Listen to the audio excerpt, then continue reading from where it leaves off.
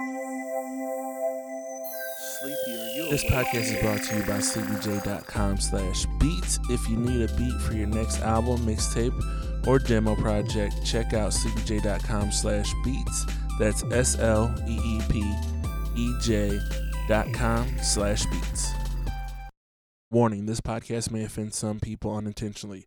So if you get offended easily, you are advised to turn off now. And if you're still here listening, thanks and enjoy the show.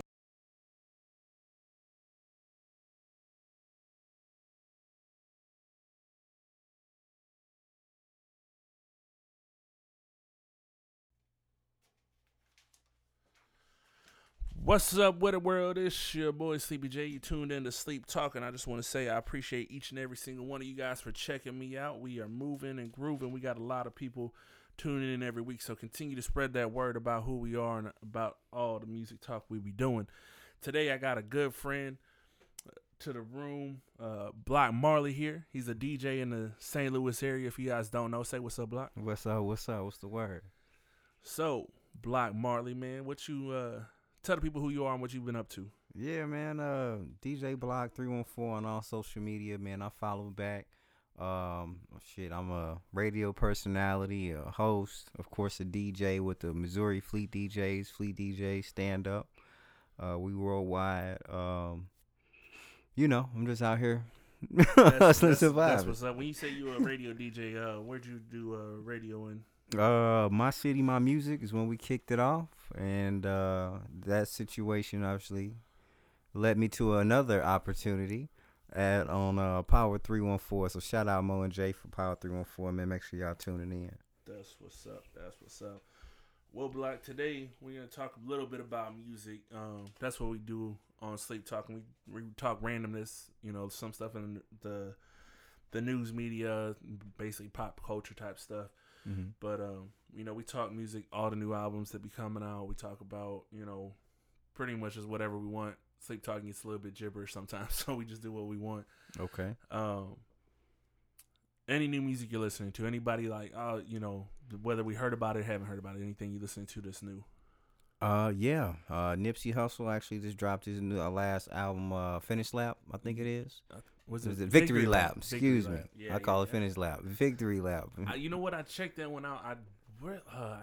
I'm not a fan of Nipsey. Like his voice, it's his voice. Like he has too much of a. Maybe it's just too deep for me when I listen to it. It's just like I'm not really into that.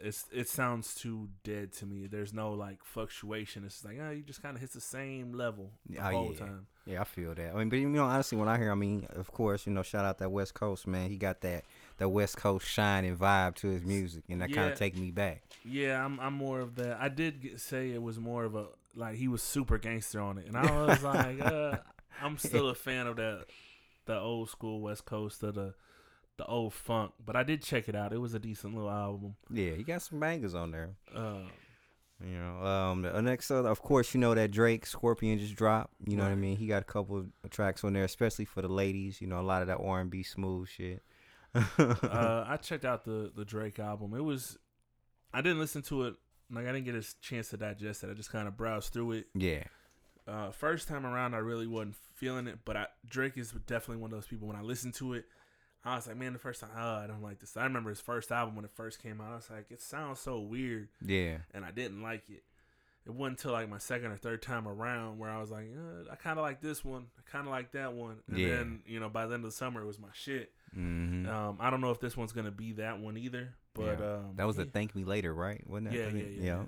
Mm-hmm. I think it was because he was coming out with that dreamy sound, and that dreamy sound was just like new, and I was like, I don't like the way the beats sound. It just sounded weird. It sounded like, to me, it reminded me of like if you've never listened to what do you call that?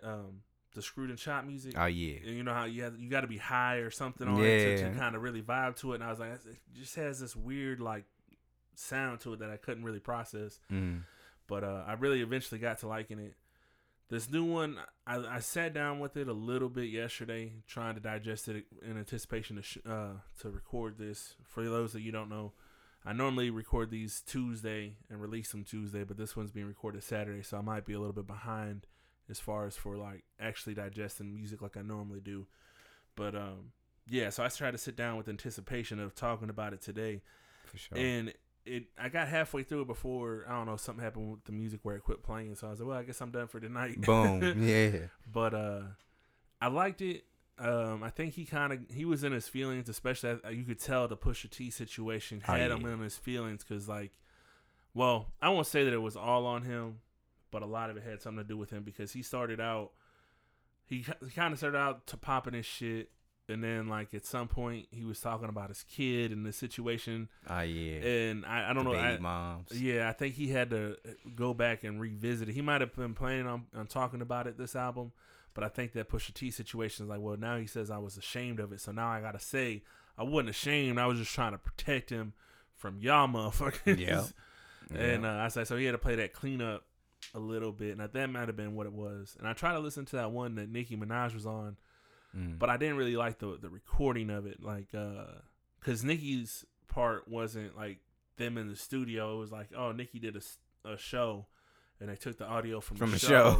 And I was like, this sounds like a mixtape track. It don't sound like a real album type feel. Yeah. So I really wasn't feeling it, but I was hoping that it was, Nicki was going to be popping that shit or they was going to do like something that they normally do. And I was like, I really wasn't feeling that one.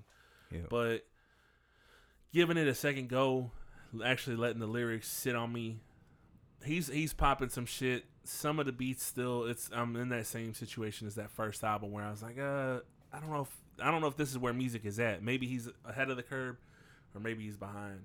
Right. And it has that feel. Like either he's ahead and it's going to be what everyone's going to be on all summer long or all next year, or he's just a tad bit behind, which he's usually ahead of the curve. Like when he started doing the Caribbean music, he was ahead of the curve. Everyone wanted to do the Caribbean music. Yeah.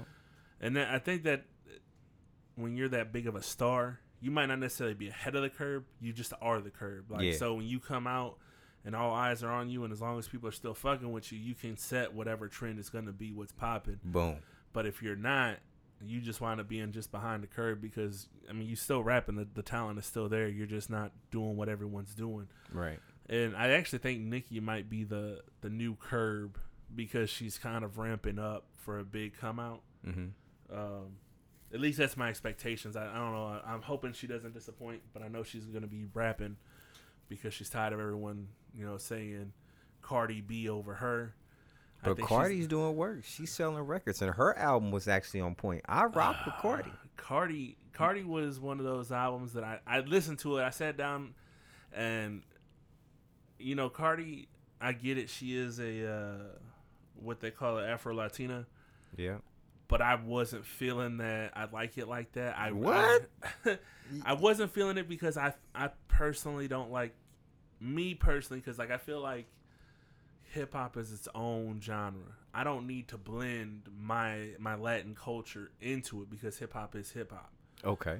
And I never really been a fan of a whole lot of mixing and blending like that because like I was like, if I want to do Spanish music, I'll do Spanish music. If I want to do, and I was like, and that to me was like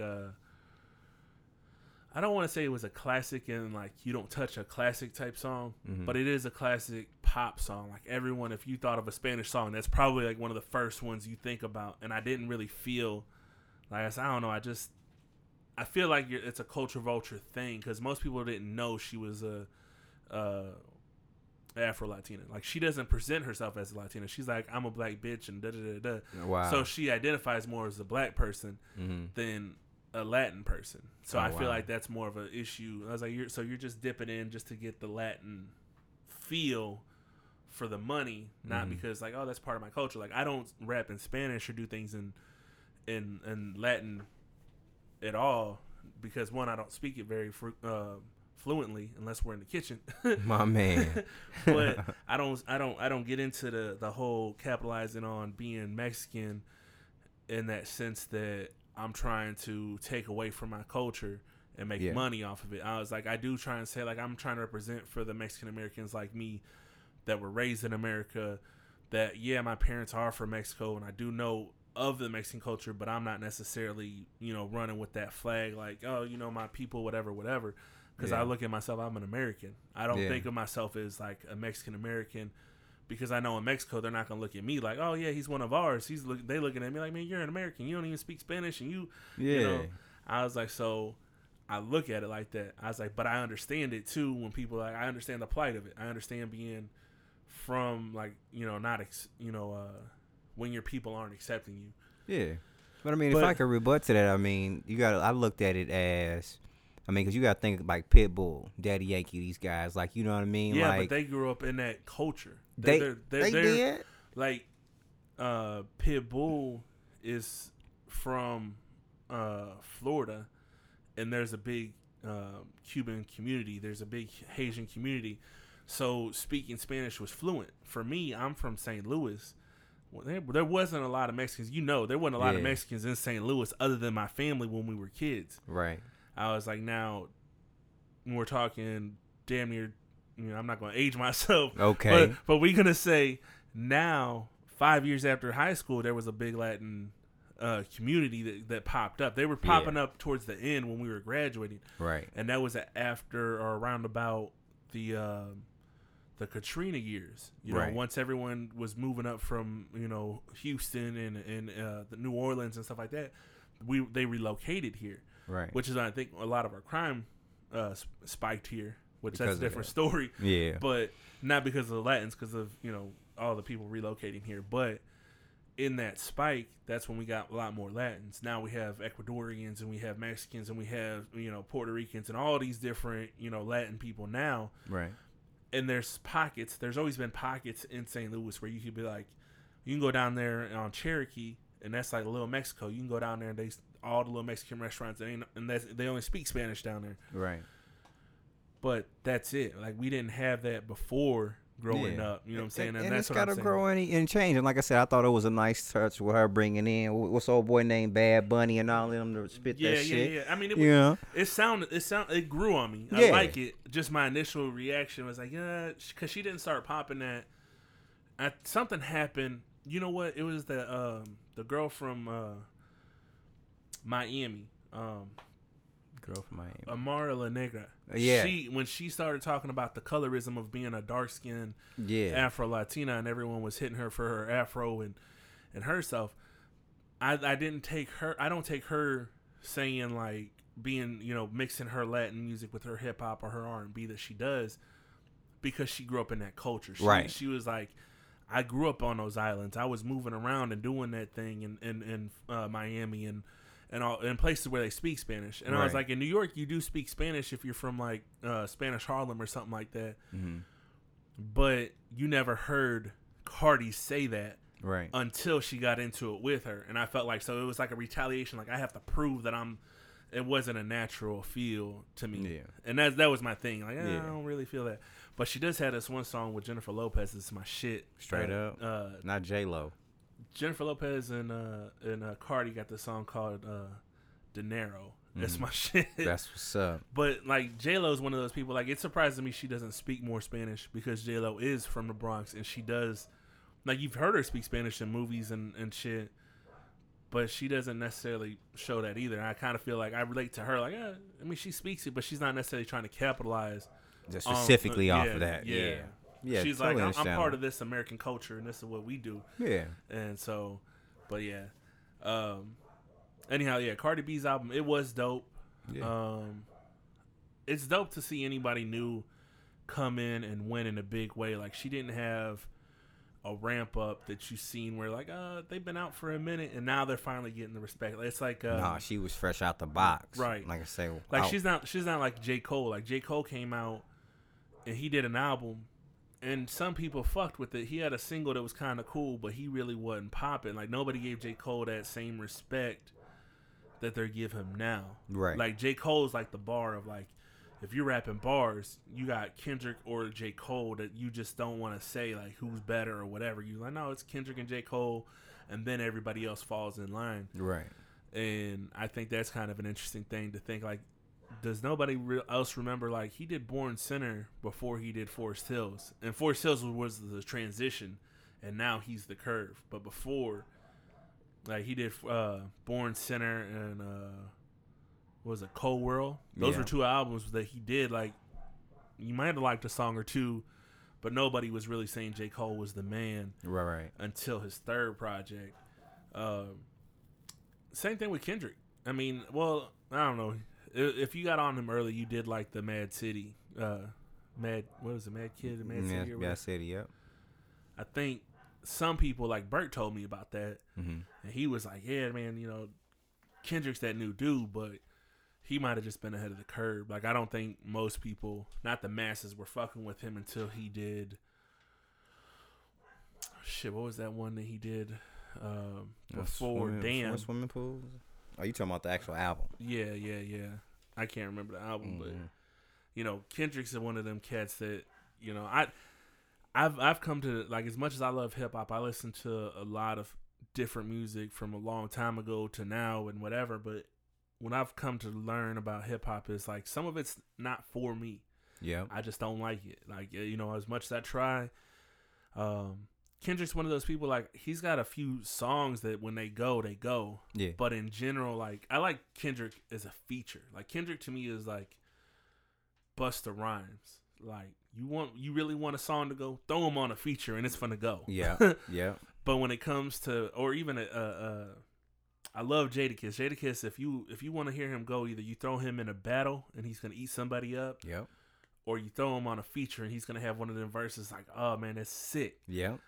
But I was like, I really don't fuck with him outside of that. Like, I listened to that Damn album and I was like, he switches his flow up too much. Yeah. For me to really fuck with it. And that's where I think he rubs a lot of people. You know what I'm saying? Yeah. Like that is because he got a different type of flow. You know what I mean? But I do like it in the artistry though. Like, when you think about it, like unique. Most people nowadays, like a Post Malone just does a bunch of songs, throws it out. That's an album.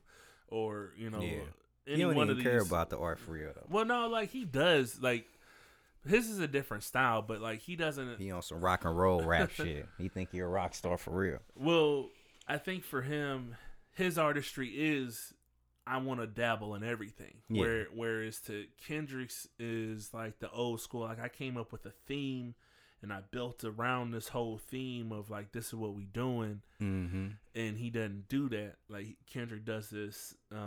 He still is of that old school, like a cohesive album from beginning to end. It's all about one project. Mm-hmm. A lot of people don't do that. Everyone's like, man, I was just in the studio, recorded 100 songs, took the best 10 songs, threw it out there. That's what you got. Right. And I think that's what today's hip hop is versus like him. Like, cause they're more worried about a single. Yeah. Kendrick and Cole are like, no, I want a good album. Exactly. The songs you are attracted to, you're attracted to. I don't make this is going to be my first single, this is my third single, fourth single, whatever. They just came out with like, this was my album, this is my story I wanted to tell you guys. Yeah. Y'all are play what y'all want. And he allows you allow the people to do that, which is different. It's a different situation, but it's a different art form of how you build that. So I think that's interesting. Like, I'm sure, well, we know Drake did that with his album. Yeah. He came out with, God's Plan, and you can, when you hear them, like, they have a different feel than the rest of the album. Right. So he built those to be singles. Smart marketing.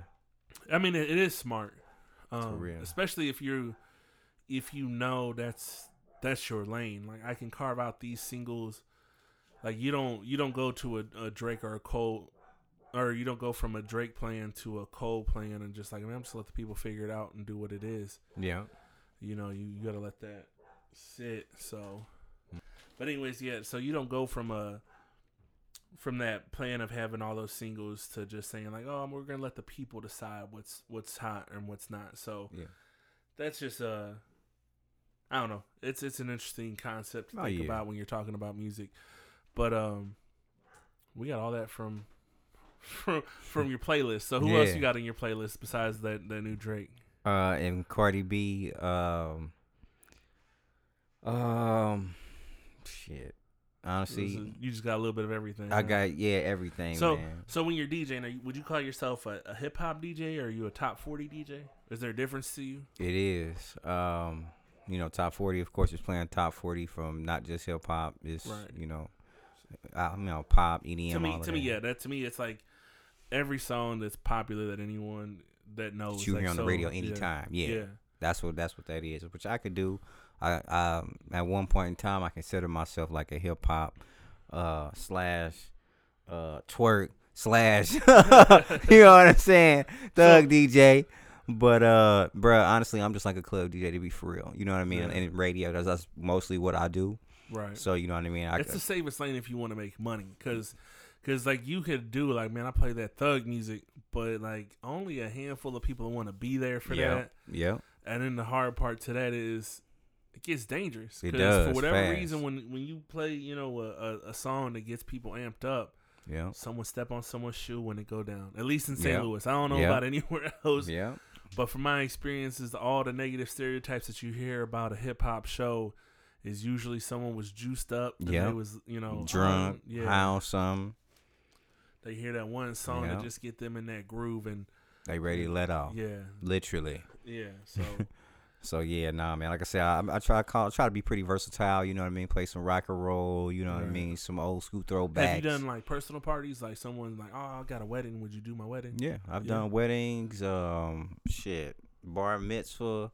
You done a bar mitzvah? Yeah, man. It's like, how bro, was that? It was cool. It was cool. I mean, we the did it out question here in is, the loop. did the Jewish girls drop it like it was hot at some point because it was in a long ass skirt that was down to the ankles? Like, this is weird. Yeah. Well, nah, not necessarily, because it was for younger kids. So you know what I mean. It wasn't. We kept it pretty PG. You know what I mean. I played, you know, some Bruno Mars. You know what I mean. Do you have a someone that helps you out, like, because I know like. Your person, you can't go into a show to do your music like, oh man, this is shit I like. I know this is what's gonna hot. Or do you kind of go like let them pick out, like, give me an idea what you want, and then like if somebody's booking me for an event, I sit down with them beforehand, definitely, to see kind of like what they got in their mind about how they want the event to go. You know, like I'm saying, because it's all about that mood and that atmosphere. So I try to make sure that, you know what I mean, they song selection is gonna be something that's gonna line up to, you know what I mean, the crowd of people that they gonna have, because you gotta think. Like I said, I did a birthday party, in U City, and I had met with this nice young lady, very nice. I mean, the show went well, don't get me wrong, but the demographic was majority older people. You know what I'm saying? And half the list of music, I got Nelly and you know what I'm saying, Ashanti, and the old school. Did you lose the crowd? I didn't. I mean, I did actually for a moment, because I went in and I was actually told, like, hey, you should play Nelly. You know what I mean? Right. I played some Nelly. I played, I think, some Chun-Li. You know, that new Nicki Minaj. Right. They got mad at me. Oh, sir, we're in our 60s. I don't want to hear Nicki Minaj. And no problem, man. Switched it up real quick for them. Everybody happy. You know what I'm saying? I tell you what, someone we went to school with got married, and they had taken my DJ Breeze, asked him to do the wedding. Yeah. And they was like, we want to hear nothing but Gucci Mane. Like, wow. And he was like, all right, cool. You know, he's a good DJ. He can pretty much do whatever you want. If you want nothing but gully music, he can do it. If you want nothing but the top 40, he can do it. That's why I fuck with him, because he can do all crowds. But he was doing it. He told me, he was like, man, she told me, like, I want nothing but Gucci Mane and Jeezy and all these like real dark hood trap. Yeah. And it was a white girl, and like her and her friends were loving it. But everybody else. Yeah, right. He was like, it's all old white people in there. They in there mad, got their nose up. Yeah. And he was like, but it said it's funny because like not even her husband was out there dancing. It was just like her and like 2 or 3 of her girls were like, oh, this is my shit. Wow. And he was like, I asked, like, please let me go ahead and play something different. And she was like, no. If it's not something I asked for, don't play nothing else. And that was it. And he was like, I'm not gonna lie, man. It was a bad show. Like, I felt bad because like I lost the crowd. At one point I had it going, and she was like, I want to hear nothing but this stuff. And she was just out there like giving it up like it was nothing. Yeah. And I was like, yeah, that's all bad. Like, you know, and that's the thing, like, what a lot of people don't realize, even as being in the club, you know what I mean? Like, for us to play something for you, for a lot of DJs, they won't. You know what I mean? I do, because I'm a nice guy. I want to make sure everybody have a good time. But honestly, as DJ, we're only obligated to do what the person is signing the check. That's handing over the bread. You know what I'm saying? So, like, you can have requests out the door, but... Yeah, he told me, like, and I mean, it makes sense. He was like, you can't go from, like, a song, like, if you don't know about music, like, you measure it through, like, your BPMs when you're playing... an event, so like you can't go from a song that's got like 60 BPM, thinking like real slow. Yeah. Think about an R&B song. You can't go from an R&B song up to something that's like 140 where it's like fist pumping. And you get like you can't do that. Yeah. And a lot of people will be like, oh yeah, it's real slow right now. Let me hear that new whatever. And you say, man, that's like 160 BPM. I gotta work my way up. And sometimes when you're working your way up, the crowd might not necessarily be swaying that way. Right. And if you're a good DJ, you're playing to the crowd. It's like if you're a rapper or a singer, like you're not gonna just do all the songs you like to do. You and your friends, you came to perform for everybody. Yeah, you trying to keep the crowd into it, so that way they want you to come back and keep paying that money. Exactly. So I understand it, and so when you guys are out there, if you guys see a DJ, if you really want to, slip them some money. They might play that song. They'll play that song for you then. George Washington, make them holler. But yeah, so that's cool. Like it's interesting because like I've known you for a long time. We go back all through school. Oh yeah, Squiddy Squad. And so to hear you go into the DJing world, I was kind of thrown off because like you started out rapping a little bit, and then you was like, yeah, I'm not rapping no more. And I always fuck with you by saying when you're in season because you go through a few times where like, I'm rapping. And all of a sudden, like, I want to do a mixtape. Where the fuck did you haven't been rapping in like 4 years. Got the bars done when they in season. So why did you decide to go, like, I know you were promoting for shows. Like, what made you get into the promotion of shows? Dollar bill, you Capo. Just decided you wanted to get into this the thing, like, business? And honestly, salute and shout out to Frost Money. Because after learning the behind the scenes of doing your own show or an event, right, regardless of, how much money you make or all of that, whoever you booking, the one person that has to get paid for you to have a show is the DJ. Yeah.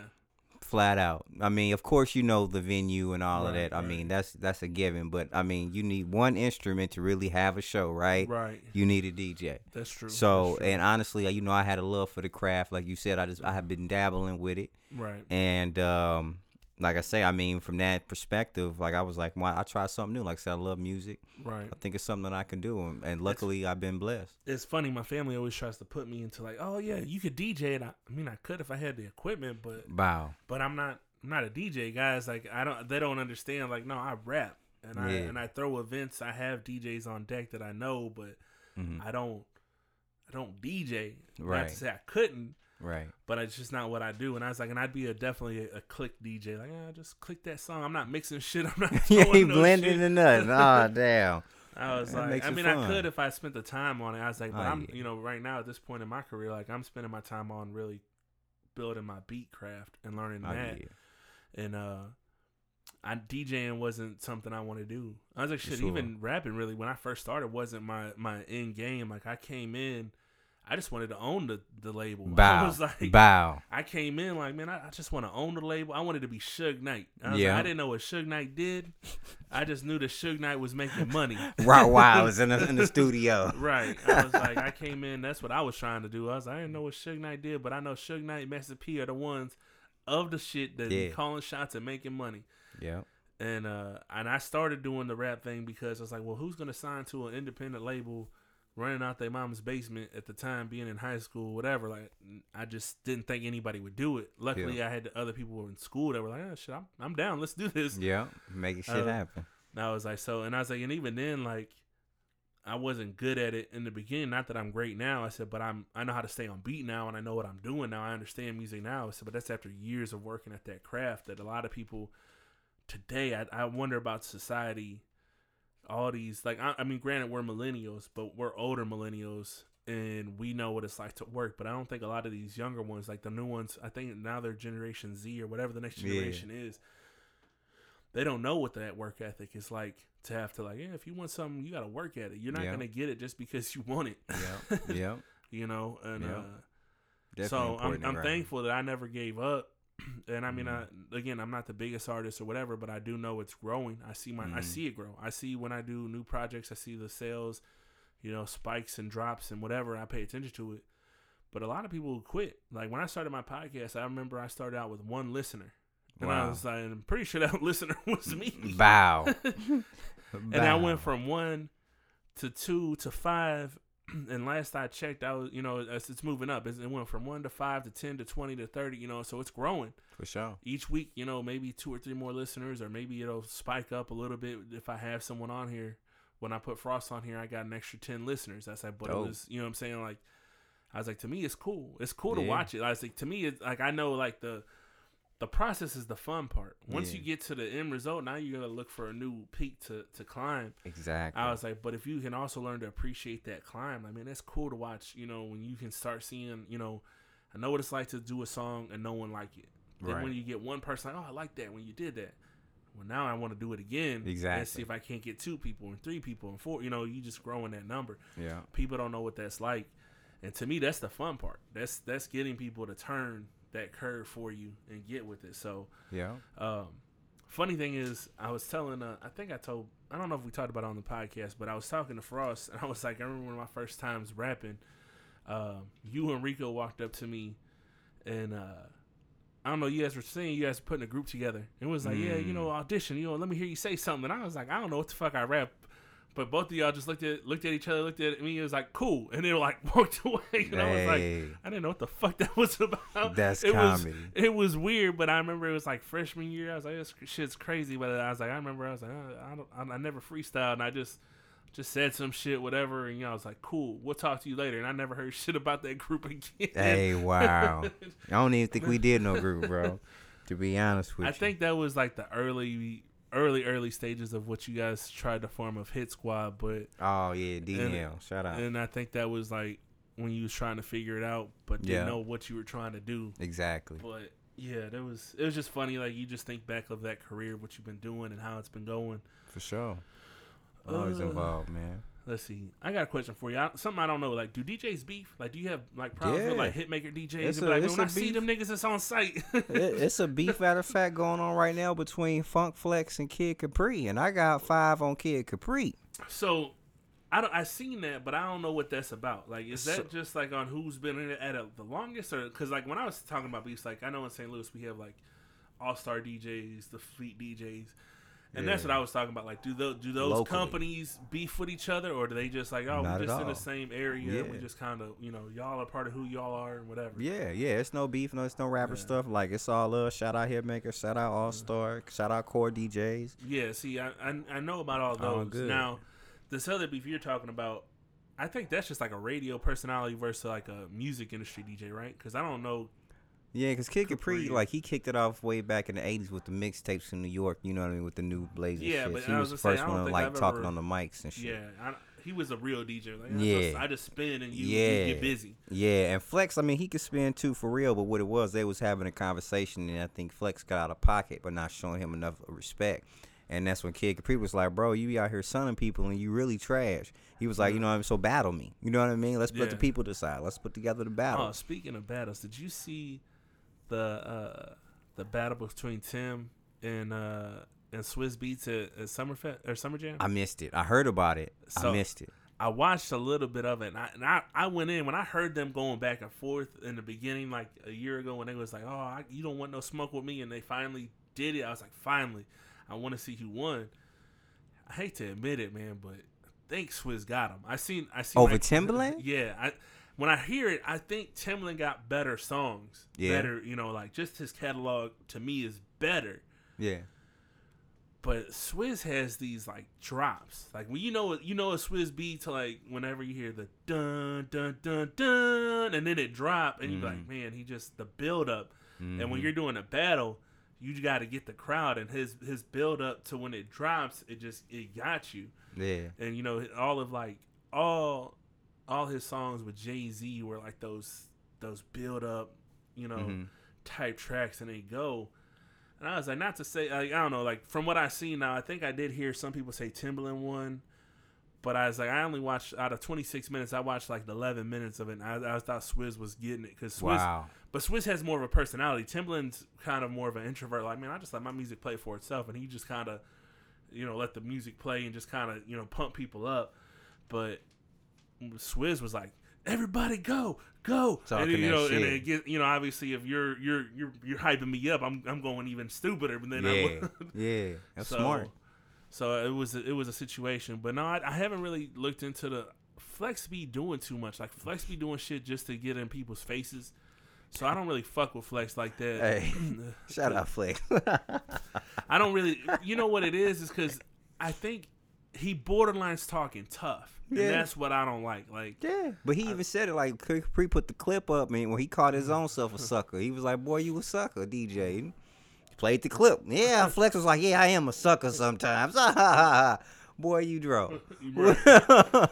Yeah, and I think that to me, like we're gonna go into another topic from this because I know it's gonna lead to it. But me personally, I don't respect it. Like, don't talk crazy if you're not crazy to back it up. And, I mean, I have heard him. I will call them boys on you. I will call somebody else on you. I'm not about that life. Yeah. And so that's definitely one of those things. And it's kind of off subject, but it has something to do with it. Terry Crews, you heard about his trial that he's in? Yeah. So got assaulted sexually. Right. What are your opinions on this? Because I have an opinion about it. I think it's interesting. The Hollywood joint, like, I mean, this is all real. Like, them is facts. Like, them, you know, some people, you know, you heard the saying, so you got to sleep to the top. Like, motherfuckers is really about their life in Hollywood. Like, either you setting out or bitch you getting out. But do you think of him less as a man of letting another man grab your shit? I don't think that he necessarily let him, from what I understand. Like, dude had walked up and grabbed him, from what I understand. Maybe I didn't read enough into it. You know what I mean? That's the story. Like, he was with his wife. He was with his wife. Right. And another grown man walked up and grabbed him. Right. You can't control that cop up. Right. So I mean, to an extent, defense, but your response was like, do you feel like he should have beat his ass? Do you think he's less of a man for not teeing off? Not necessarily. I mean, just off the strength of, you know, the mindset we got now, like, you can't handle everything with a hammer. You know what I'm saying? So exactly. So for me, and this is how I was saying it was leading into. So 50 Cent been trolling him. Like, man, am I thinking like an old woman? 50's a troll anyway. Yeah, but you know, there was one of the congresswomen. She said, "Well, you're a big man. You could have pushed him off. You could have done." And so 50 recorded it, put it on his Instagram. Like, am I thinking like an old woman? Because I'm thinking the same shit. Yeah. And I get it. I understand the male ego is fragile, but society makes it fragile. Yeah. Because you can't. There's certain things you can't do as a man with them. Saying like questioning your manhood, like Terry Crews has said it on. I think it was. I don't know if he said it on the Breakfast Club, but I think he said it on Sway. One of those. Anyways, he said, "I'm paying money that I would have had to pay anyways. Had I beat his ass, I'd have been paying for court to stay out of jail." Yeah. So he was like, "So why not hurt him in a way of responding in the way that I did?" Exactly. And it made me think about it. You know, if you see, like, I'm a big man. I'm 6 foot. If I hit my wife or push her, and she might have been slapping me, and everyone watched her slapping the shit out of me for 10 minutes, and I finally push her off me, everyone's not going to pay attention to the fact that she's been beating my ass for the last 10 minutes. They're going to be like, man, you a 6 foot, 200-pound man, just pushed the shit out of her. Yeah. And the optics of that looks bad. And then that's what Terry Crews has said. The optics of me beating up a little old white man, I'm a 225 pure muscle man. Yeah. If I had hawked off and hit him, they just died. And he's $1 million, billion-dollar man that has all these agents and all these. Yeah. He was like, no one's going to employ me. No one's going to do none of that. And everyone's still looking at me sideways like, how you just let him do that as a man? And he's like, I'm trying to tell you guys because the consequences are deeper than me just hitting him. Exactly. Same thing with the C Murder situation. C Murder about to get out, I think. He should be getting out because I've seen it. Because if you guys don't know, C Murder was a rapper in the 90s. And he went to jail for murdering a kid that he's maintained his innocence this whole time. The people that said that he did it have now said that the police made them say that. What? He was set up. Yeah. So the police made the people say it was C Murder and you guys could go or whatever. And now 2 witnesses have come out and said, you know, this is a second witness now. So now they're going to probably get him out of jail on the strength of 2 witnesses have said, like, nah, the police made us say that shit. Yeah. But that's still to be seen. But anyways, when I heard that, I was thinking, like, C Murder's a millionaire. How dare you let somebody fuck up your money for, you know, you a millionaire traveling the world, got a big record label with all the hottest, you know, everything at the time. He was on top of the world at the time. Yep, No Limit was. And I was thinking, like, why would you let someone fuck that up? But that male ego Like, they were saying it was over like $1,000, and I was like, but dude has millions. Why are you worried about 1,000? That's $1 to me then. But in the male ego, someone step on your shoes. I think Mac from No Limit shot somebody because someone stepped on his Jordans. I was like, dude, you was Mac man from the, what I'm saying? But again, it's that male ego of feeling disrespected. And when you come from lower income worlds, like much of us do, ain't nobody gonna. You don't have nothing to lose. Yeah, it's a learned response. Yeah, you don't have nothing to lose, and that's all you have is you got $20 in your pocket. You ain't worried about going to jail. They hold you for 4 hours, send you home. Yeah. But when you're $1 million, multi-million-dollar man, billion-dollar man, they are always pressing charges. You ever notice like someone that has money want to press charges? If you were in the streets and you hit a kid that has money, he sues you. Yeah. And you really like, man, I went to jail over hitting a rich kid. And the reason why is because that kid had money. He could go to court with you. He could take you for whatever you did. Do the right processes, yeah. And he's been raised in that. But us in a lower income world, we ready to fight. Yeah, like man, you ain't gonna be walking up to me and doing whatever. And I was like, so it's an interesting concept to think like, no one takes men assault. Like assault is assault. It is. If you see me fight another 200-pound man, you be like, well, shit, that's two big dudes fighting, and you let them fight. You don't say nothing about it. You don't. Ain't nobody trying to break it up. Yeah. But if you've seen it with a smaller man, you might be like, oh, he's beating the crap out of that little guy. You're gonna have an issue with it. Or sometimes that's a sometimes situation. That's not an all time situation. Yeah. But if it's between a man and a woman, in a world of equal rights, and I quote equal rights, you be like, but you can't hit a woman because she ain't got that strength. But what if she's a 600-pound woman fighting another 600-pound man? That's two big ass people. Them punches is gonna hurt. Yeah, they is.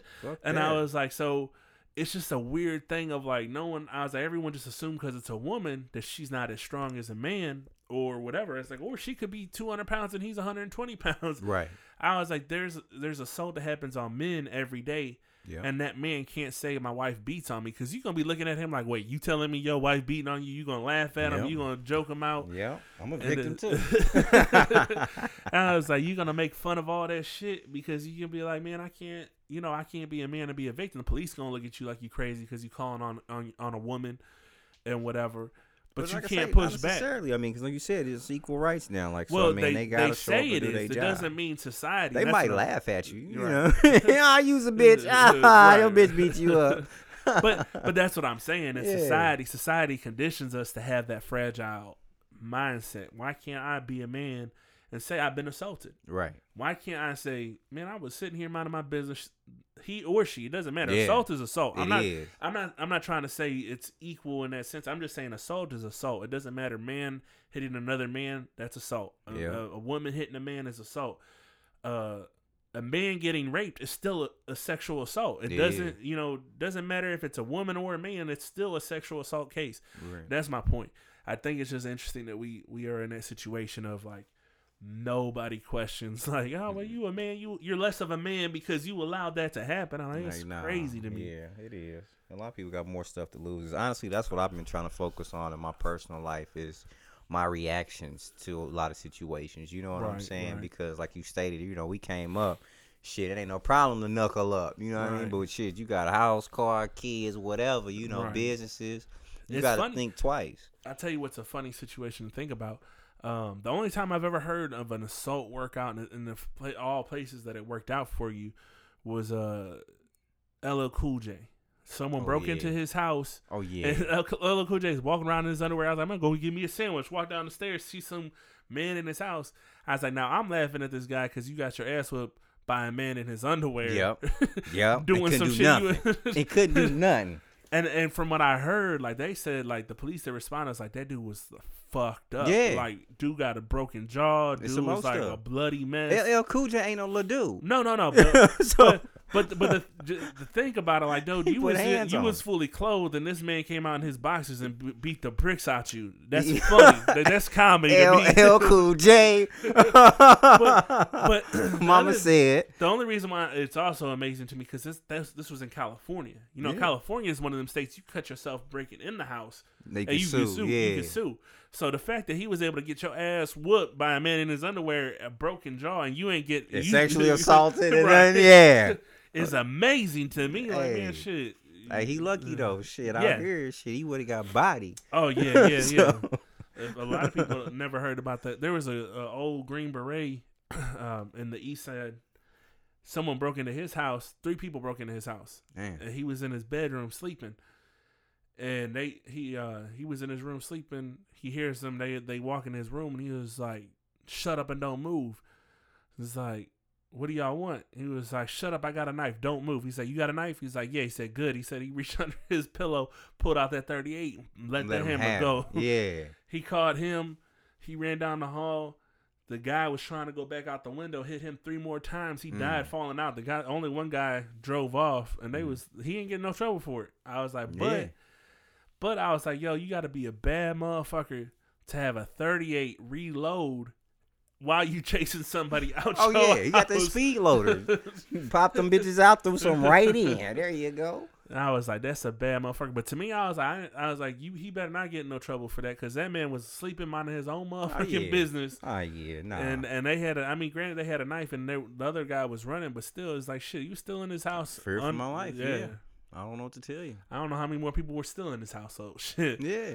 Because you got to think, though, bro. You know what fucked me up? I was reading this article. It's kind of related to that on some breaking and entering shit. You remember the Golden Gate serial killer? Yeah. That cat. I was reading about that nigga, and that dude was breaking in people's houses, putting plates on their back. You know what I'm saying? Getting beat up and raped for 7 hours straight. That's crazy. Crazy, bro. So, like, for real, I wouldn't put it past nobody. You know what I mean? You know what's crazy to me? Back when I was in college, the first go-around, I did a paper on the death penalty. And going into that situation, I was for the death penalty. I was like, man, death penalty, fuck yeah, you piece of shit, you deserve to die.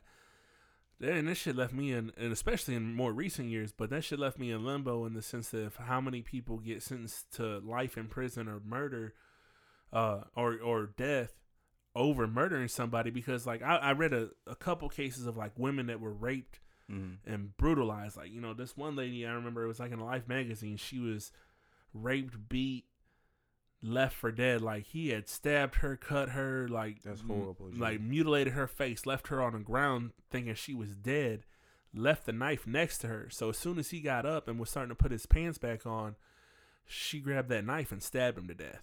Good. And she got sentenced to life in prison over there. I was like, what the fuck? Nah, they fucked up. And there was more than one case that was like that, where I was like, how you tell a woman that been raped and left for dead? Like, he didn't think, like, they was like, well, she wasn't in danger no more. What? Yeah, that's what they said. They said somebody changed the terror threat from red to orange. Yeah, they said she was no longer in dangerous harm. But I was like, but her mind frame, like, still wasn't like she's still traumatized. Like, she's still ain't. And they talking that shit, because I guarantee you raped their ass. They in 5 minutes, they not gonna be fine. But the world, like, the U.S. is fucked up on this rape shit. You hear about the dude that raped the girl and only did like 6 months in prison because they didn't want him to ruin his life. Oh, that money, he paid for that. Right, but he paid for that. But did you hear that's being brought back up though? Yeah, but this is the problem. Like, even with that being said, you right. He got the soft hand from the law, but that nigga, I promise you, he can't go to Walmart. He can't go to Radio Shack like me and you do. You say that. I promise you. I promise you, they was pulling up on him. Yes, sir. Because I seen the news whenever he got out, and they was talking that shit to him. Old babe had an AR over around her chest, like, I want you to rape me, motherfucker. You know what I'm saying? But here's the thing: the judges, they're trying to vote that judge out now. Like, they hold in a special election to vote him out because they found it. I don't know how true it was, but from my understanding, they found enough evidence to say that he's lenient. Like, one, he holds all the cases over. That I don't remember what college it was, but whatever college, I think it was Harvard or something, whatever Ivy League college he was at, he oversees all those cases that come up, and every sexual assault he is very lenient on. So they were trying to hold a special election to vote him out of office, and I don't think it went through, but I think they were trying to get him kicked out for it. And if it was the case, it would have been like the first one since like 1978 to get voted out of office like that. Mm-hmm. But it was an interesting thing to think about because his reasoning why he said that man his reasoning for not giving him a longer sentence or a harsher penalty was, I mean, his lawyer said he's a young man. You don't want to ruin his career. He has a good life ahead of him if he doesn't fuck it up. If you're lenient on him, he agreed to that, and he said, well, technically she wasn't awake to be able to say no. What? That was the argument. What? So he was like, so yeah, he's guilty of raping her, but technically she never was, never said no. She technically never said no. I'm like, yo, this is America. Like, this is the fucking. Hey, I'm telling you, like I said, I was like, but they you know don't what's see him crazy? at Walmart, bro. The crazy part is that if it would have been a minority, they wouldn't even said that. Blink twice. Like, bro, you over. You done. over. You a black man, whatever, or you a Mexican man. You going to. That was the other thing. I found out most minorities that are in prison, there's, what is it? I want to say for every, so the numbers was something along the lines of like 75% of crime is committed by white people. 75%? Yeah. And 25 is committed by all the minorities. Mm-hmm. But only 25% of all white people that commit crimes go to jail. That's crazy. And 75% of all minorities go to prison. So the numbers and the ratio of like, wait a minute, if we only committing 25, but 75% of us are going to jail for it. Hey, that don't add up. It's the definition of like insanity when you think about that shit. Like, man, that shit don't make sense nowhere. Right, real shit. But the only thing I can think of is like white people got money to fight for those rights, and minorities like, yeah, shit, we out here just trying to struggle to survive. That's the thing, motherfuckers just got to learn how to work the system. You know what I'm saying? But the problem is the system changes when you learn how to work it. Indeed. They don't like whenever you figure out the cheat code to like, man, how you know about that special law that you wasn't supposed to know about to get you out of it. You needed money to know about it. What's your Instagram real quick? It's Sleep EJ. It's all one word. I got you, yeah. But let's see. I'm gonna see. This is still part of the sexual assault stuff, and this is gonna be the last topic we're gonna talk about. And we're gonna go ahead and get out of here. Okay. The Carolina Panthers former owner. Did you hear about him? No. Like the whole reason why he sold the Panthers. I don't know if he actually finished. Oh yeah, the Diddy was finna buy. Right. The whole reason why he was selling was because he had these sexual assault, racial misconduct things that were going on. What? The NFL is forcing him to pay $2.5 million. Wow. For sexual assault or sexual harassment and racial misconduct or whatever. Hey, and I just read a little bit about it. This girl, he called her into the office in the middle of the week. He's like, yeah, why don't you come over down to the stadium and hang out with me in the office? And he was just hanging out in the office like, yeah, throw your legs over my lap. Rub them all on my dick and all this. Wow. Like it was just like really weird. And she was like, I did it because I didn't know what to do. And I was like, I'm not going to victim blame or shame or nothing because I don't know what, maybe she was scared, whatever the case was. But I just like, yo, that's just crazy as an employer to think you could just call someone down to your office. I'm like, yeah, get comfortable. Lay down. Sit on my lap. Let's talk about this. Right. Hey, that's real though. Facts. And I just think it's interesting to see. I really didn't like. The only thing I was interested in the Carolina Panthers was like if they was going to come to St. Louis because rumor was the Bush family was going to buy the Jets and bring them to St. Louis. Mm-hmm. But no, I was thinking, I would rather have the Panthers if they're going to buy anybody. But yeah. I just think it's crazy to think like it's an interesting time to see everyone getting in trouble for like racial or like because. To me, I look at it as like if you're of a certain age, like I can allow some racist shit to slide. Not to say that it's all right, yeah. But like I think like if you're 60 or older, you grew up during segregation. I'm sure you still have some old racist ways about you. Yeah. If you're in your 30s and you're racist, like I'm dumbfounded because I'm like, man, you grew up in the same time I did, where everyone was mixed and mingled and everything else. So it throws me off if they're under 30 and they have these racist ways. Yeah. But it's definitely an interesting time to think like, we're going to be able to, I'm not going to have no kids, but you have kids and you'd be able to tell them like, I remember a time when this wasn't okay or this was this was okay, Yeah. I get annoyed in the sense that I do remember a time where you could say whatever you wanted. You could say something that was offensive. And though it was offensive, not 100 people ran out and like, oh my God, you hurt my feelings by saying this. Or even if it doesn't hurt your feelings, you'd be like, that's wrong. Why do you care if your feelings ain't hurt? Like, don't tell me that it's wrong if I didn't hurt your feelings directly. I was like, because I've gotten in conversations with people. I tell people, like, look, I'm an asshole. I know I'm an asshole. I say some ignorant shit. And I say it for shock value, not necessarily because I'm trying to hurt nobody's feelings. Right. And I was like, but people get all in their feelings about like, oh, that's so wrong. You can't say that and this and that. And I was like, for me, I do what the fuck. If you don't like if I hurt someone's feelings, like, I'm not intentionally trying to hurt no one's feelings or ill will towards nobody. Right. I was like, I just want to like, oh shit, he just said something. Like, to me, that's why I like hip hop. Like, I don't know about you. Like, when I listen to rap, like when you listen to rap, what made you listen to it? That's how, honestly, for me coming up, like, honestly, like Frost was telling me, for him, hip hop was like the fact that a black man could say something that may not necessarily be kosher. That's what, like, to him, why hip hop was always dope. Yeah. For me, my deep love of hip hop was like, man, I love, like, I was talking to the wife. She was sitting there talking about, you don't have nobody that gives you life whenever. I was like, I don't even know what that means. Mm-hmm. Like, because she was talking about the Jay-Z and Beyonce album. She's like, Beyonce gives me life. And I was like, what does that mean? She's like, that excitement when you hear it, you just be like, oh my God, I can't. I was like, yeah, I don't get that. Yeah. But I was like, oh, I'll take that back. Thinking about it for a couple of days, I was like, you know what? Hearing an artist say something that's going to catch, like, you off guard. Like, I can't believe he just said that. Like, Eminem, and I say this because it's my favorite Eminem line, was whenever he talked about lining them kids up in Columbine and shooting them all with all those guns. I was like, when I heard that, that shit had me like, oh shit, I can't believe.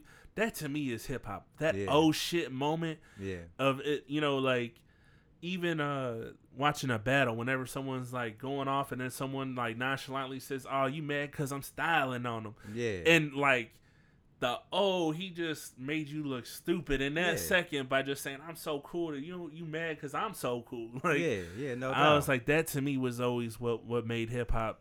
I mean, that and the stories, like the storyline of, an artist telling me your story. Yeah.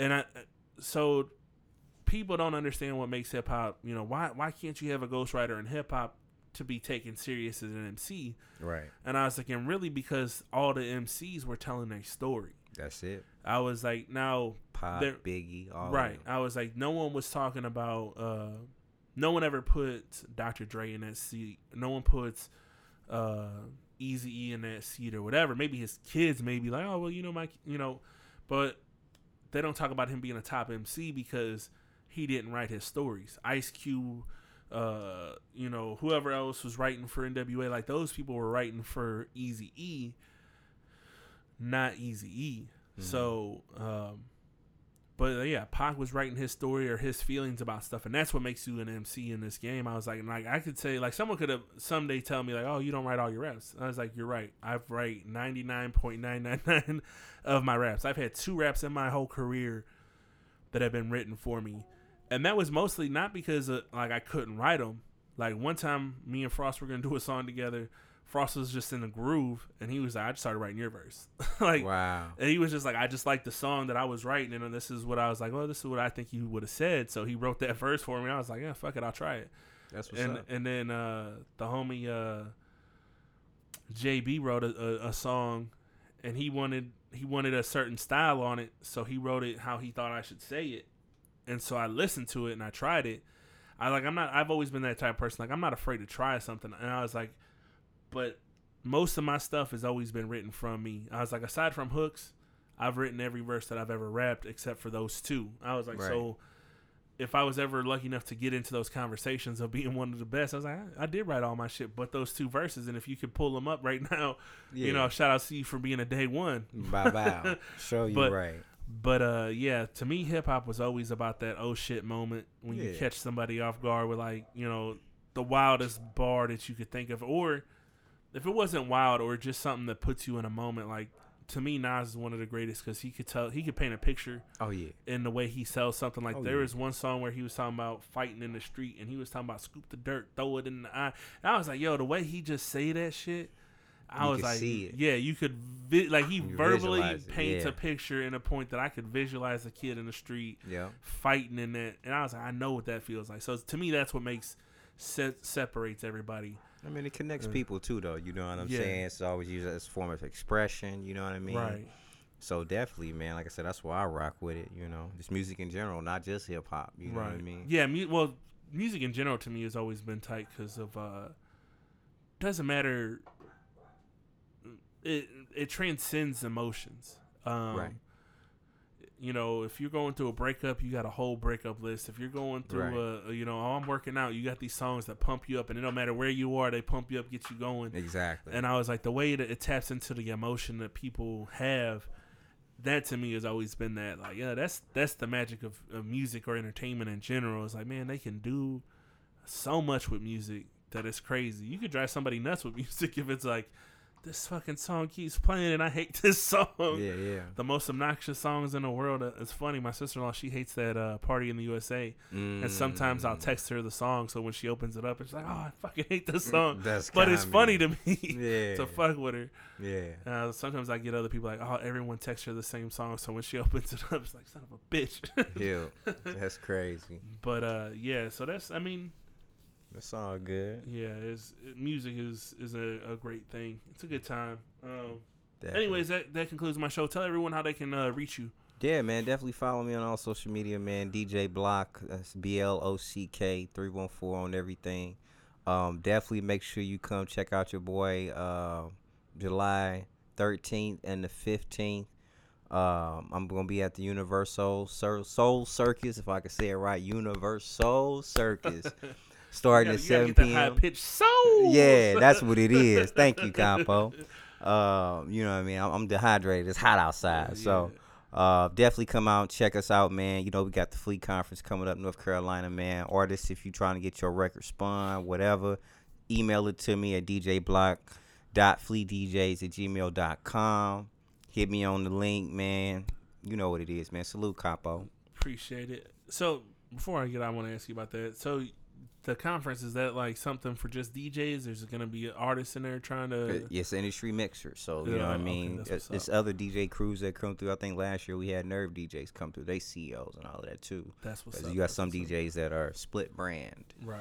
You know what I mean? Plus you got the stars. It's going to be there. Gina from Martin. We got Daz Dillinger. I believe Jacquay coming back from Love and Hip Hop. Gunplay gonna be there. That's a long list. I could be here 5 minutes. Gunplay got this one song called "Fight with My Demons." That shit's my shit. Till my knuckles turn for boy. Yeah, but, that's Bible on the Dash too. Matter of fact, shout out. Yeah. So, but anyways, yeah, man, it's always good to catch up with my brethren. Indeed. You know, if you guys don't know, follow me on Twitter at SleepyJ. It's it's SLEEP_E_J. That's on Twitter. On Instagram, it's SleepEJ. It's SLEEPEJ, all one word. That's where I'm most active on there. I'm always getting in people's pictures and talking shit, or on Twitter talking shit on whatever I can see. So follow me on there. If you guys have any suggestions on who I should have on next or anything like that, please hit me up. Let me know. Yeah, that's the show. Take it easy, guys. Yep.